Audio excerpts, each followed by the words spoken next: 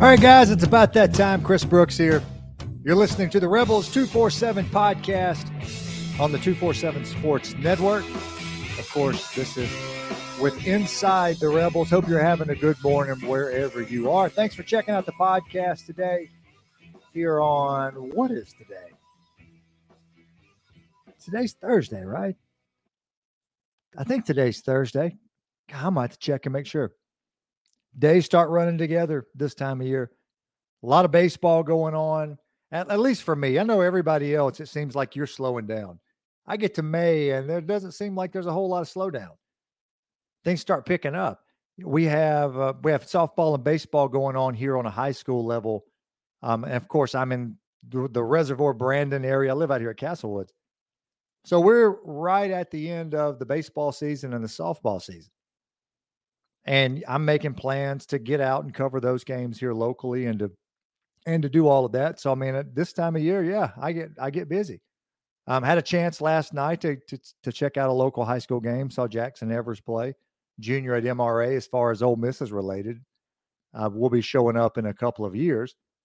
But I'm busy. Hope you're having a good day wherever you guys are here on what is the national day today? It's weird stuff today. Limerick Day, Nutty Fudge Day, no Odometer Day. None of that.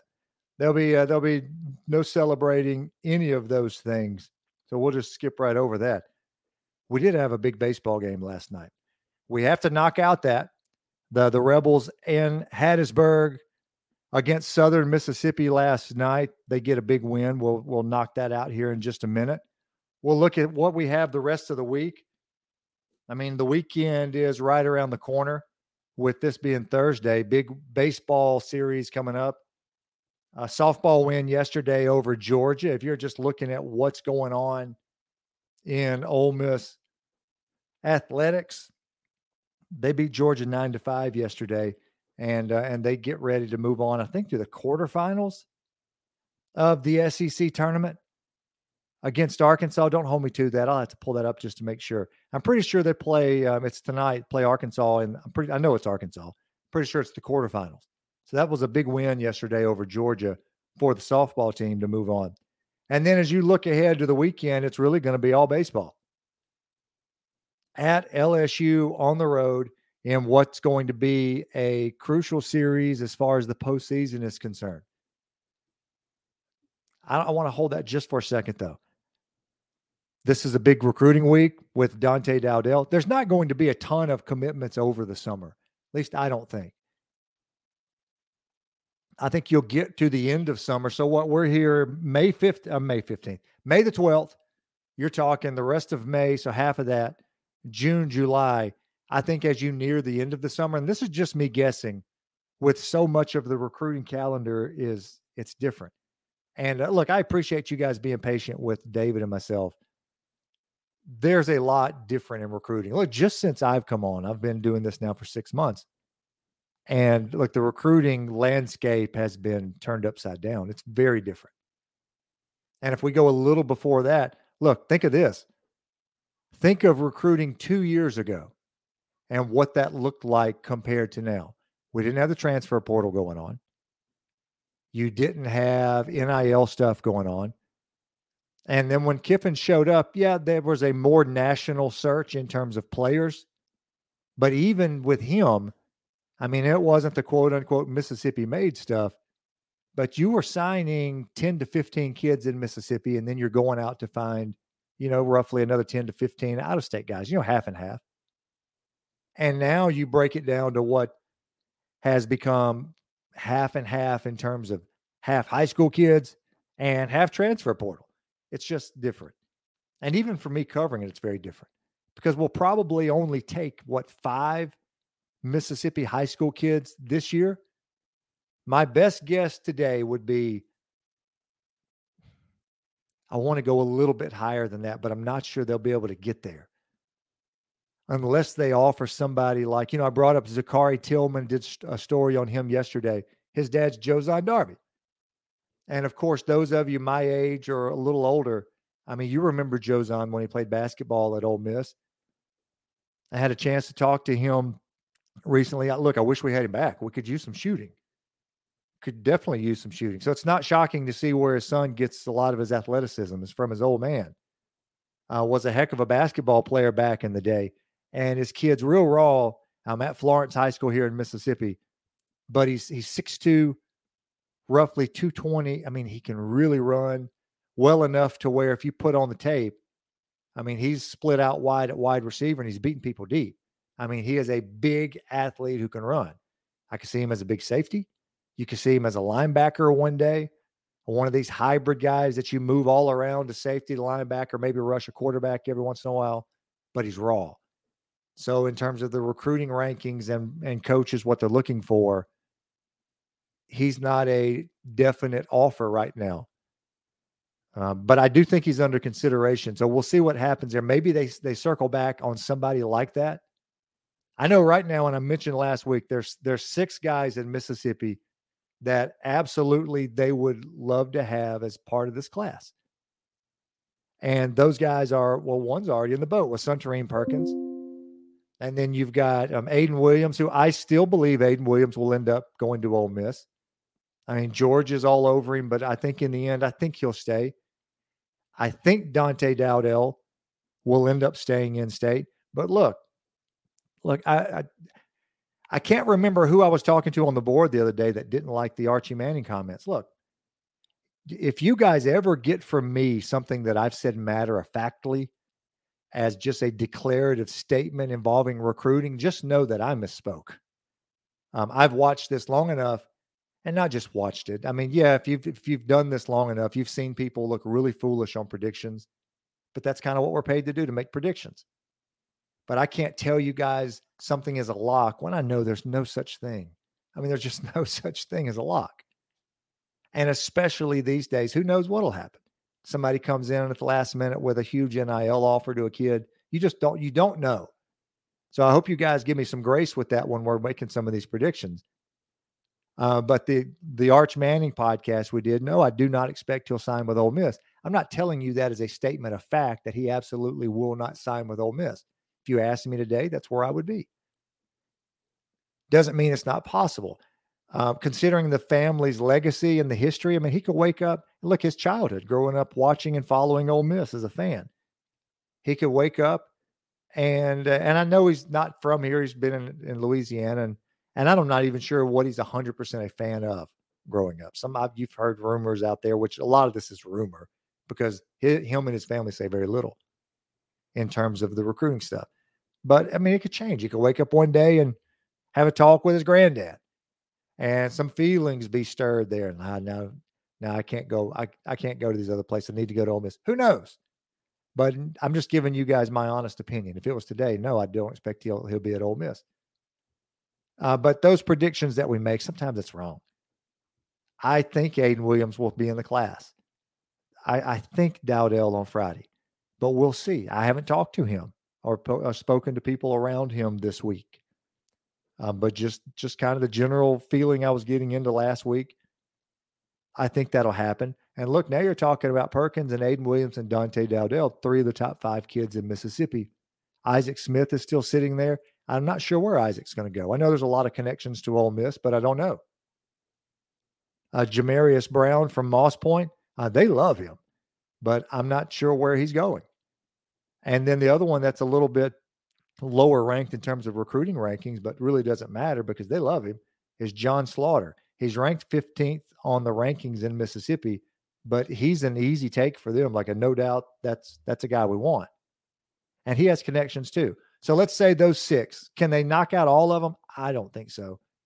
If they pulled in 4, I mean, you're talking an awesome job. And then maybe they add a couple more. So maybe 6 guys, something like that, 5, 6, 7 guys from Mississippi.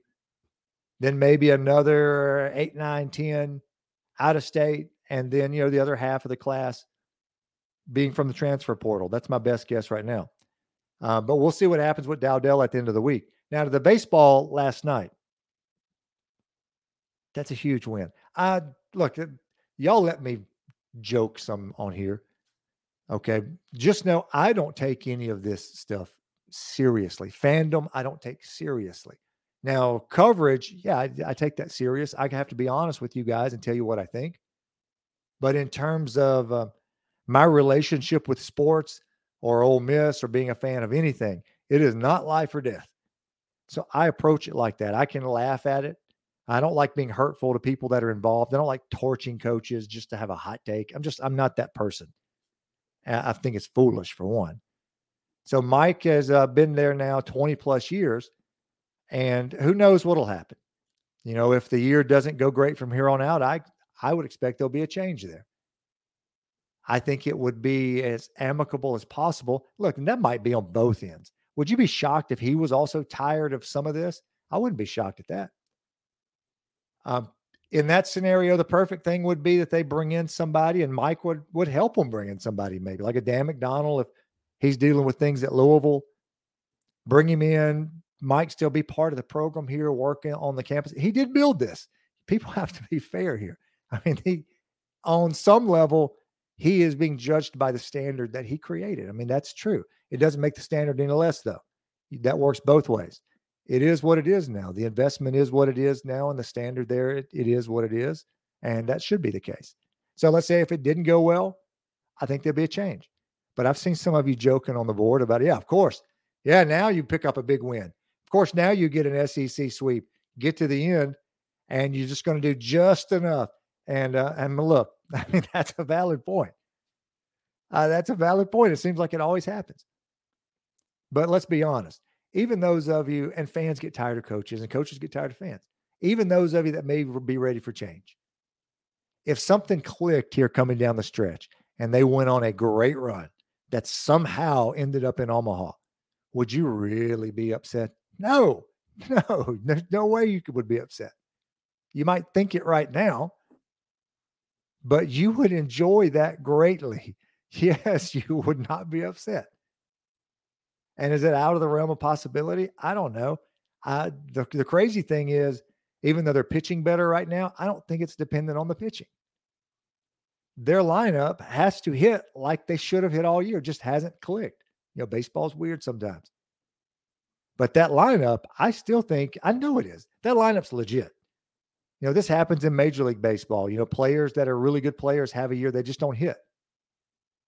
But they're swinging it better right now. They seem like they're getting healthy. It would not be shocking if that lineup, as you get to the end of the season, as they are, it caught fire, got hot, and got in the SEC tournament and did something. And then at that point, you're feeling pretty good going into a regional. Doesn't matter if it's on the road or not. What if you're going to Southern? Depending on if they even host it or whatever, the rest of their year looks like. Wherever you got sent, you'd feel good. The players should feel good. So we'll see what happens there. But that's a big win last night against Southern Miss. It's a great win for the RPI, for one. It boosts that in an area where they very much need some help. They need the number to be better in order to secure a spot in the postseason. They got a great start on the mound last night from McDaniel. They needed that in the worst way, and Drew McDaniel delivered. I thought he threw great last night. You win 4-1, so obviously, yes, there's some pitching there. They swung it at the right time. They were opportunistic. And look, Southern has arms. What Scott Berry's done there it's remarkable, considering Southern doesn't have SEC money. But he has built a perennial top 25 type of baseball program there. So you're going to run into some good arms when you face them. So that's a big win for Ole Miss. Helps the number for the postseason. You just feel better. Now that's 4 in a row. You roll into Baton Rouge feeling good about yourself. They need 2. You have to go down there and figure out a way to get a couple. Let's say they get a couple there, a couple A&M. Now you're talking 14-16.